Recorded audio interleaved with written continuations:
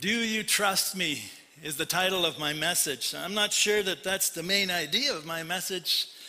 I think there's a couple of pretty pointed things in this message, but it's an interesting question. Do you trust me? It's something that we have to grow in as Christians as we walk through this Christian walk, to trust.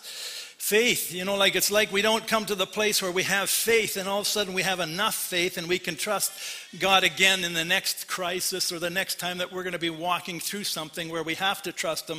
It's not like all of a sudden, we can trust Him because we have the faith. It's like, wow, this is going to take faith. And it's the trying of our faith that produces perseverance, and it's something that has to grow in us.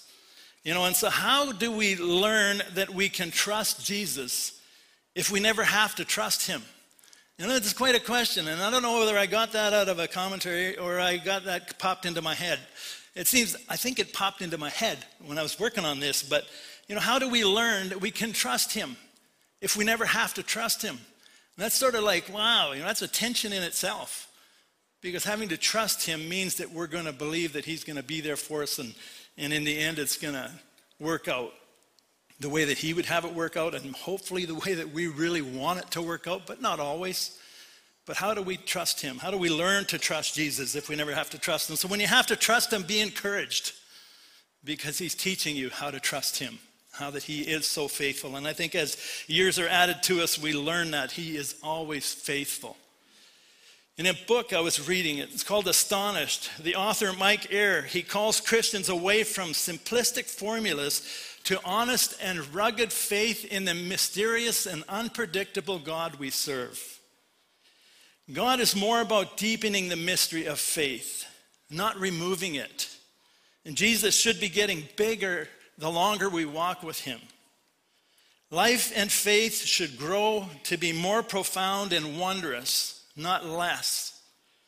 God asks us to follow Him in tension, frustration, and difficulty because He wants our trust, not just our intellectual agreement. How do we learn that we can trust Jesus if we never have to trust Him? We're going to be looking at the first few verses in the book of Ruth this morning. So if you want, I got the text here that I'm going to be putting them up on the screen, but there's Bibles in the pew.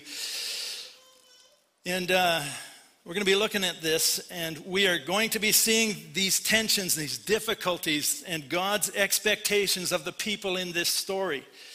We'll be seeing the curses and blessings that Moses spoke of played out in the lives of these people. The story of Ruth is a beautiful interjection of love that is set in a period of the Judges, which is an era marked with immorality, idolatry, and war. In Judges chapter 21-25, it's the last book in Judges. It's the last verse just before the book of Ruth starts, and the book of Ruth is right in this era, at this time in history. And it says, in those days Israel had no king. All the people did what was right or seemed right in their own eyes. When we are living in a society that is getting more and more aggressive in their rebellion towards God, we must not let ourselves become like those spoken of in Psalm 2 who are crying out, let us break off their chains, or break their chains, they cry, and free ourselves from slavery from God. This is exactly where society is at today. They're crying out this cry, let us free ourselves from the slavery of God. And it says in the first couple of verses there, why are the nations so angry? Why do they waste their time in futile plans? The kings of the earth prepare for battle. The rulers plot together against the Lord and against His anointed one. People are becoming more and more rebellious towards God, doing what seems right in their own eyes, thinking nothing of consequences, and assuming that they're going to get away with whatever they're doing that is going against what the Lord says and the Lord's rule. The book of Ruth, it's a heartwarming story of the devotion and of the faithfulness of God. It records the life of Ruth, a Moabite widow, who is sovereignly led by God to leave her homeland and to go with her widowed mother-in-law, Naomi, into the town of Bethlehem. In the key verse of the book, it shows us something really special here. It shows us the real nature of what commitment means. When she says, wherever you go, I will go. Wherever you live, I will live. Your people will be my people. Your God will be my God. Wherever you die, I will die, and there I will be buried. I was talking to someone this week, and I was just explaining a little bit about this, and I was thinking, I should stamp that into every wedding I do and speak about commitment to one another. When you look at that commitment, like when we're becoming one flesh as husband and wife, it's wherever you go, I will go. It's not like I don't want to go there. You should be going where I'm going. The tension we have. This is a sideline, but in Genesis, part of the curse was that it says that the woman would desire to have the man, but he would rule over her. Saying to me that there's always going to be a tension between a man and a woman, a husband and a wife. And it's when we make Jesus the center of our life, it subdues that tension. It helps us in our relationships. But we see God honoring Ruth's commitment by guiding her to the field of a man named Boaz, where she gathers grain and eventually finds a husband. The book closes with a brief genealogy which Boaz's name, Ruth's new husband, is prominent as the great-grandfather of King David, through whom Jesus Christ would come. The book of Ruth is usually used to emphasize the story of Ruth finding a husband, after losing the one she had. Like it's a great story in the big picture of things. But there's so much more to the book of Ruth, such as you can look in it and you see love, you see devotion, loyalty, relationships, loving kindness, trauma, restoration, promise, hope, and on. It's so full of all these good things. And it's when we do as God says and we take him at his word that it stirs faith within our hearts. And Jesus becomes bigger and bigger the longer we walk with him. At least that's the way it needs to go, and it should be going. Jesus should be getting bigger and bigger in our lives. The implication throughout the book of Ruth is a word that should encourage us that God is watching over his people. He's watching over his people, and he brings to pass what is good. This book is about God, and he is ruling over everything. And he brings blessings to those that trust him. The book of Ruth is one of these amazing, many amazing life-changing stories that we have in the scriptures available to us to read at our leisure anytime we want to. And it's so interesting, such an interesting read. It's one of those reads in the scriptures that's hard to put down. Like I find the historical books, from the beginning, from Genesis, and it sort of breeze over Leviticus and, some of Numbers and those things about the temple and all that, tabernacle. But about Abraham and Isaac and Jacob and their lineage and Egypt and Joseph and, Ruth and Esther, these stories, they're hard to put down when you get reading them, in a devotional time and you're reading and you're just into them. It's the imagination, my imagination, it just goes. The thing that ties this book to the overall picture of God and his whole counsel is the brief genealogy that closes the book out. It establishes that Ruth is an ancestor of David, and as a result, she is an ancestor of Jesus. There's a famine in the land, there's a drought, there's no food, and there were bandits in the land. It wasn't a great time in the promised land. Life was tough. And as bad as the famine of the food was, and that there was a shortage of food, there was another famine that was going on in the land, and that was a spiritual famine that was taking place. In 1 Samuel 3:1, it says, "Now in those days, messages from the Lord were very rare, and visions were quite uncommon." That's a sad state for a nation to be in. And they're in the promised land, and they're experiencing this. This past week, amazing week, obviously, when you see this up front here. Around 200 kids here at the church, hearing the word of the Lord, because many of you took the initiative to volunteer and to help out with that. And it takes that kind of cooperation with God, because I believe that whole thing started with a vision from God, and it birthed into that. So what you saw here started in the spirit realm, in the eyes of maybe one or maybe a few people, but it started there and became life, became real. And it takes our cooperation with God to see this kind of thing happen. And it takes work on our part to make the church go forward throughout our society. It doesn't just happen. It never just happens. And, we do the possible, and then God takes care of the impossible. This was a time in history when God's people were not making any effort to live out the life that God had set out before them. Elimelech and his family were searching outside of Bethlehem. Bethlehem means house of bread. They were searching outside of the house of bread for provision. Judges 2 provides the context for understanding the opening verse of Ruth when it says, in the days when the judges ruled. Now this is a paraphrase. Like it says, is shorthand for in the days when the Lord's people forsook the Lord, rebelled against his rule, each man doing what he saw fit, suffered the consequences and needed a rescuer. Judges 3:10 through 13, it shows the spiritual faithfulness of one generation cannot secure the spiritual faithfulness of the next. I wish we could do that with our kids.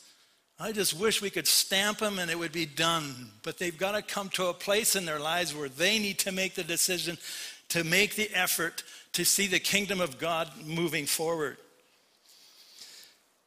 So it was the days when the judges ruled. This is what it was like. Judges 2:14, 15, it sets out the consequences for the Lord's people. And it says, in his anger, God handed them over to raiders to plunder them, who plundered them. He sold them to their enemies all around them, whom they were no longer able to resist. You apply this to our lives today as we ignore the Lord's rule in our lives. The enemy comes against us, all of a sudden we can't resist the enemy because we're ignoring the things of the Spirit. And he has sent angels to serve those who received salvation. All that's good stuff. Whenever they went out to fight, the hand of the Lord was against them to defeat them, just as he had sworn to them. They were in great distress. Judges 2:16 then sets out the role of the judges. They were deliverers who were raised up by the Lord, who saved his people out of the hands of these raiders. So Ruth chapter 1, verses 1 through 5, it helps understand the significant truths about living in a world where the Lord and his rule are ignored. So in our day and age, the book of Ruth, we see this here.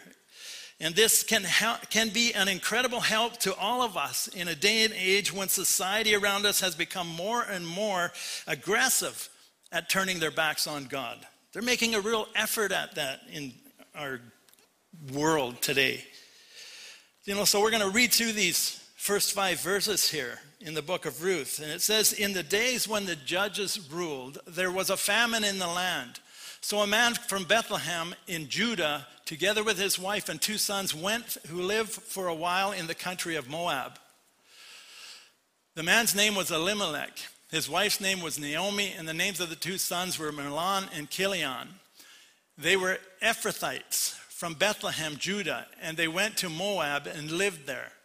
Now Elimelech, Naomi's husband, died, and she was left with her 2 sons. They married Moabite women, one named Orpah and the other named Ruth. After they had lived there about 10 years, both Mahlon and Chilion also died, and Naomi was left without her 2 sons and her husband. One thing about this whole text here is because this is what it caught my attention as I was looking at this. And I was thinking, okay, them guys going into Moab, did God do all of this because they did that? And as I'm wondering that, and I was reading and there's a study in here, the comment was that we have to be careful about reading too much into the text.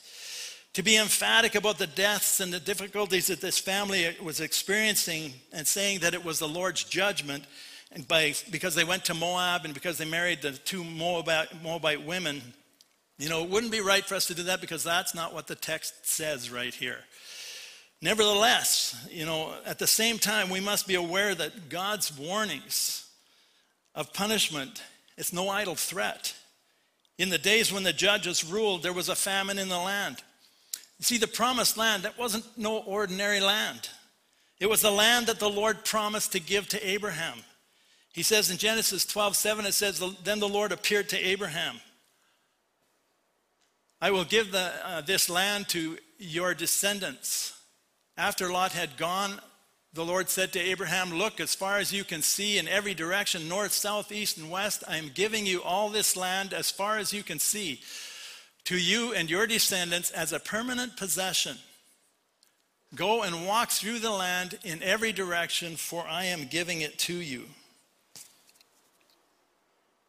It was a land that the Lord had promised to give his people, the descendants of Abraham, when he rescued them from slavery in Egypt, the land flowing with milk and honey. It was the promised fruitful land where food was abundant and where the Lord's people could enjoy the good life that the Lord had promised them and prepared for them. So why was there a famine in the land? We need to ask that question. Why was there a famine happening in the promised land? Why was there no food in the land that the Lord had promised would be full of abundant fruit? The answer is the Lord's warning of punishment is no idle threat. Leviticus 26 contains one of the many warnings the Lord gave his rescued people as he prepared them for life in the promised land. There was the promise of blessing as they followed his decrees and were careful to obey his commands, including the promise of rain in season and the promise that the ground would produce its crops and the trees would produce their fruit. These were promises that God said to them. If they would follow his decrees, they would all be blessed. The land would be blessed. However, there was also a warning that would happen if they didn't listen to the Lord and they didn't obey the Lord. Deuteronomy 28:15 says that, but if you will not listen to me and carry out all these commands, and if you reject my decrees and abhor my laws and fail to carry out all my commands and so violate my covenant, then I will do this to you. Remember Gideon saying, Lord, where are all these promises, all this, blessing that you had promised our forefathers? How come we don't see that anymore? They were so lost, they didn't realize that it was a fruit of what they were doing in life, abandoning the Lord. He says, if you fail to carry out all my commands and so violate my covenant, then I will do this. This is in the word that he gave them, like it was written down for them. I will bring upon you sudden terror, wasting diseases, fever that will destroy your sight and drain away your life. You will plant seed in vain because your enemies will eat it. I will set my face against you and so that you will be defeated by your enemies. Those who hate you will rule over you, and you will flee even when no one is pursuing you. If after all this you do not listen to me, I will punish you 7 times over. I will break down your stubborn pride and make the sky above you like iron and the ground beneath you like bronze. Your strength will be spent in vain because their soil will not yield crops, nor will the trees of the land yield their fruit. As I, like watching these World War II movies I've mentioned before, I don't know why I watch that stuff once in a while. It's interesting history, but there was a Jewish lady sitting, and, she made the comment, I wish he would have chosen another race. We're accountable for what we know. They were given the truth. They were given the law, and God had opened up, the way of life to them, and they knew it, and they turned their back and chose to go other ways that were very destructive. And it's the fruit of that. So in the days when the judges ruled, there was a famine in the land. The Lord was acting in accordance with his warning that he had given.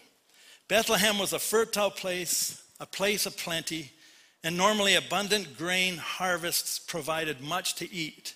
It was a desirable place to live, but the house of bread became a house of no bread. In accordance with the Lord's warning. The Lord never makes idle threats, his warnings are as certain as his promises. We do not live in the promised land today. Our physical circumstances are not those of the people of Israel. However, through his word, the Lord warns us of punishment for all who forsake or ignore him. He warns us of the reality of his anger against sin, both in the present and in the future. Famine is not the only way that God punishes the rebellious. He has, there's many ways that he has expressed this throughout history. Romans 1:18 through 32, he says, his wrath is being revealed in the present age against all godlessness and wickedness of men. As people exchange the truth of God for a lie and worship and serve created things rather than the Creator, he gives them over to a depraved mind to do what ought not to be done. And he warns repeatedly of the future of his wrath, the day when his righteous judgment will be revealed, and he will judge the world with justice and the man that he has appointed, Jesus, his son. Romans 5:5 says that because you are stubborn and you refuse to turn from your sin, you are storing up terrible punishment for yourselves. For he has set a day of judging the world with justice by the man he appointed, and he proved to everyone that this is who this is by raising him from the dead. Every warning God gives of judgment must be taken seriously, including those given to professing Christians. If we play with some secret sin, we need to take heed the warning that is given to us in Galatians 6, 7, and 8. It says, do not be deceived. God cannot be mocked. A man reaps what he sows. The one who sows to please the sinful nature, from that nature will reap destruction. The one who sows to please the Spirit, from the Spirit will reap eternal life. Understanding that the Lord's warnings of punishment are no idle threat gives responsibility for us and to us to share his warnings with others. God's warnings are an essential part of the gospel of Jesus Christ. Christians are called to be like watchmen on a city wall who warn inhabitants of dangers that are coming. Now, preparing this message, last time I spoke out of the book of Esther. And when I was speaking out of the book of Esther, I had in the back of my mind or in my spirit, I felt like, okay, the next time I speak, I feel like I'm supposed to speak out of the book of Ruth. And I thought, oh, that's a nice book. That's a good book. There's a great love story in that book. And then as I'm reading through the book of Ruth, and I couldn't get past the first 5 verses, and I really felt like God was saying he wanted me to speak from there. And I'm looking at it, and I'm reading it, and I'm thinking, oh, well, what's in there? I thought, first 5 verses, that's what I'm going to talk about. There's hardly anything there to talk about. But so as I've been preparing this message, and this is the message that comes out of those first 5 books, and we come to these next verses that I'm going to be reading here, out of Ezekiel. This word has been extremely convicting to me. And, for some reason, I've been nervous about doing this before. But I've never had such a struggle in my spirit to get up here and to be able to share this message. It's not an easy one to do, but as we go on, it says in Ezekiel 3:16 and 17, he says, after 7 days, the Lord gave me a message. He said, Son of man, I have appointed you as a watchman for Israel. Whenever you receive a message from me, warn people immediately. If I warn the wicked, saying, you are under the penalty of death, but you fail to deliver the warning, they will die in their sins, and I will hold you responsible for their deaths. If you warn them and they refuse to repent and keep on sinning, they will die in their sins, but you will have saved yourself because you obeyed me. If righteous people turn away from their righteous behavior and ignore the obstacles I put in their way, they will die. And if you do not warn them, they will die in their sins. None of their righteous acts will be remembered, and I will hold you responsible for their deaths. But if you warn righteous people not to sin, and they listen to you and do not sin, they will live, and you will have saved yourself too. That's pretty heavy-duty stuff. People need to know that God is right to be angry. The world hates that. The world thinks, who does he think he is? I've got my rights, and who does he think he is? But God is right to be angry about sin, and God is right to punish sin. And that day of wrath is coming, according to Scripture. His warnings are themselves acts of kindness and patience, calling to repentance. The Lord is slow to anger. His wrath does not come quickly, but it will come. To those who believe his warning, we must proclaim that. Someday, they'll laugh at us. They'll think that at the thought of God punishing sin. Others are hearing his warnings, they just sort of think this is for other people. This isn't for me. The reaction of others can't stop us from declaring the warnings that God is encouraging us to share with the people around us, saved and unsaved.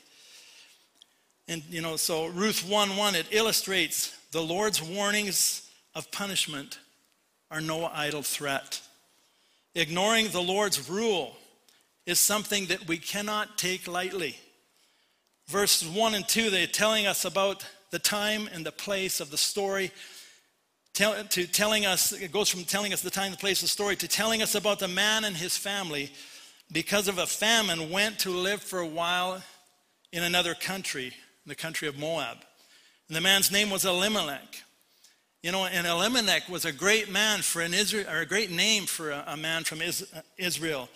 It means God is my king. It expresses the right attitude of God's people, someone who is submitted to the rule of God in their lives. God is my king. The tragedy of these verses, however, is that Elimelech never lived up to his name. Instead of submitting to God's rule, Elimelech, like the rest of his generation, did what he thought was right in his own eyes. In Judges 21:25, in those days, Israel had no king. They had no leadership. And all the people did whatever seemed right in their own eyes. We're not positive, because the exact details aren't given in the story here.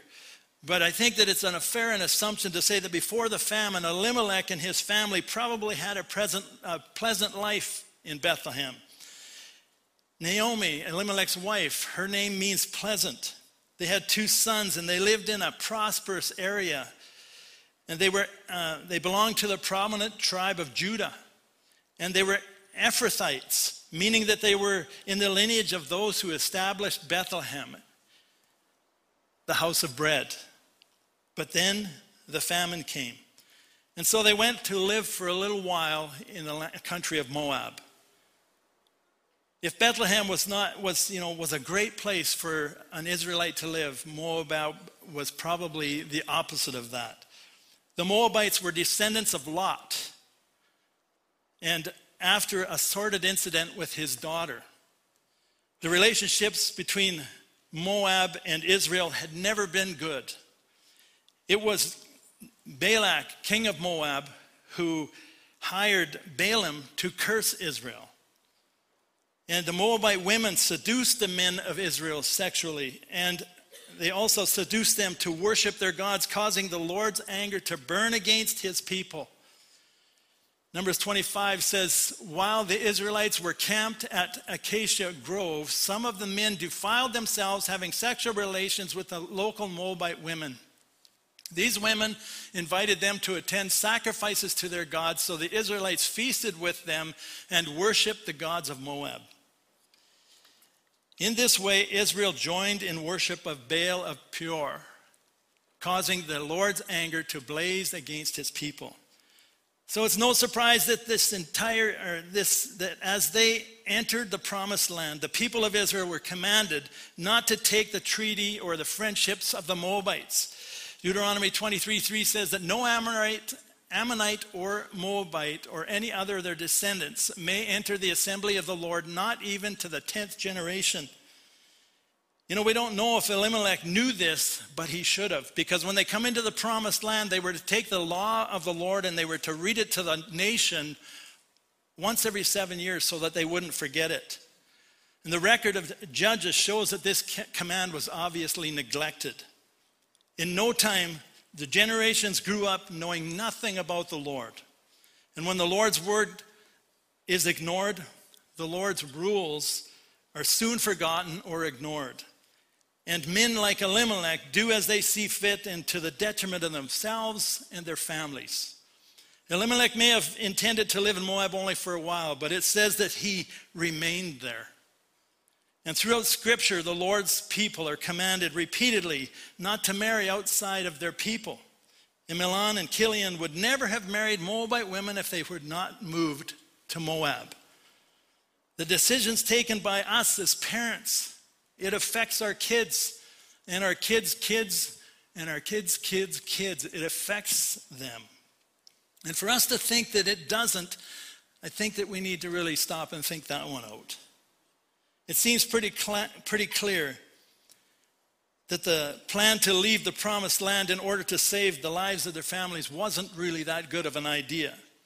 With Elimelech dead, the focus now shifts to Naomi, his wife, and the sad consequences of her stay in Moab. Her husband is gone, her 2 sons are gone, and she's now a lonely widow in a foreign land.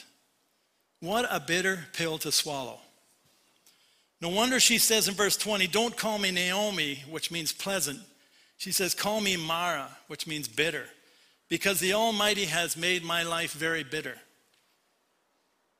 Not that she was bitter in spirit, but that she had had bitter experiences.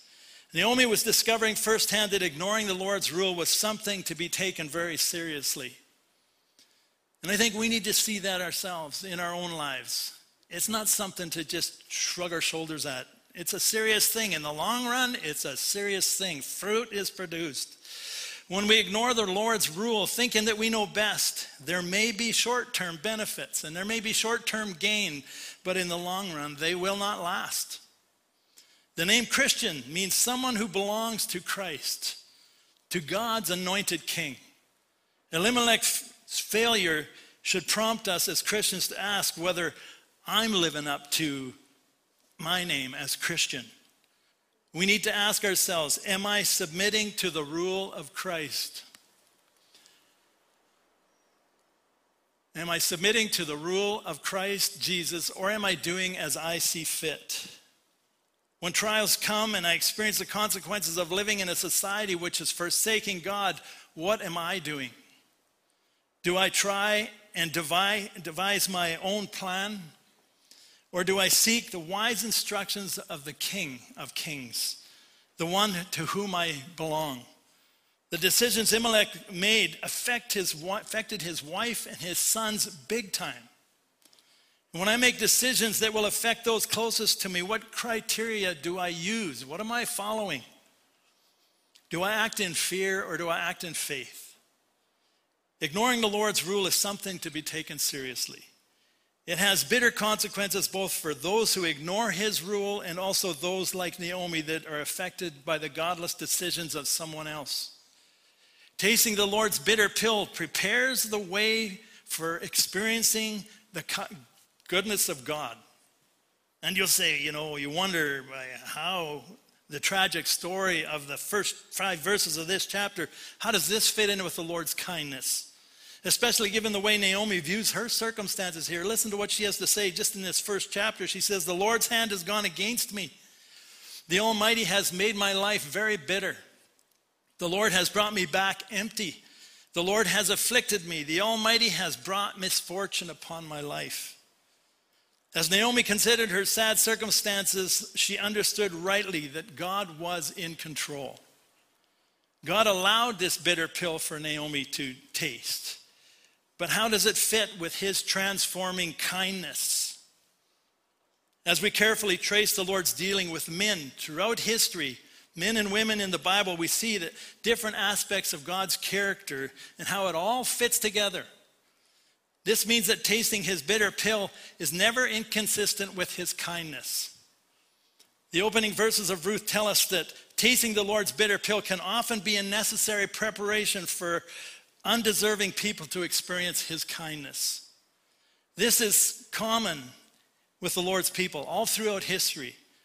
Luke writes in Acts 14, he says, after preaching the good news in Derbe, making many disciples, Paul and Barnabas returned to Lystra, Iconium, and Antioch and Pisidia, where they strengthened the believers. They encouraged them to continue in the faith. Obviously, a little struggle going on here, reminding them that we must suffer many hardships to enter the kingdom of God. The Christian life is not for the faint of heart. For Naomi, tasting the Lord's bitter pill was not the only experience that she had in the Lord, because we see a hint in verse 6 when it says that news came to Moab that the Lord had come to the aid of his people by providing food for them. And it's similar news that brings hope today to those who have tasted this bitter pill in life. And many of us have at different times in different ways. And the good news of the Lord Jesus Christ, who was born in Bethlehem, is that he came to give aid to his people. Bethlehem means house of bread, but it was a house with no bread.